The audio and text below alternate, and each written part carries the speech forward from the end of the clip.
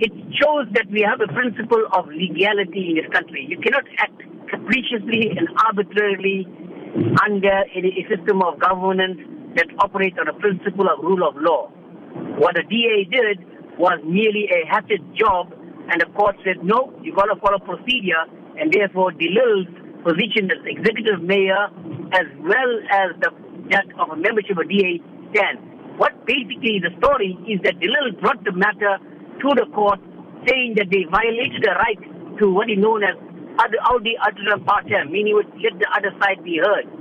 This was a hatchet job on the part of the DA, and that precipitated a legal action in the Cape High Court. And the judge was very eloquent. In fact, he basically stated that we have to observe the principle of rule of law, and no matter who you are, no matter what you did, fairness is entrenched in our constitution. Now, of course, a case like this has obviously caused a lot of conflict and a lot of miscommunication within the party. What does this mean for the DA on its own? Patricia de Lille is a woman.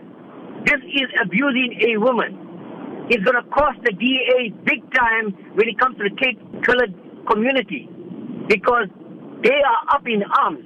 This is a persecution. This is perceived as a persecution of a colored woman. And the colored in Cape Town is not going to forgive. It's going to cost the DA big time.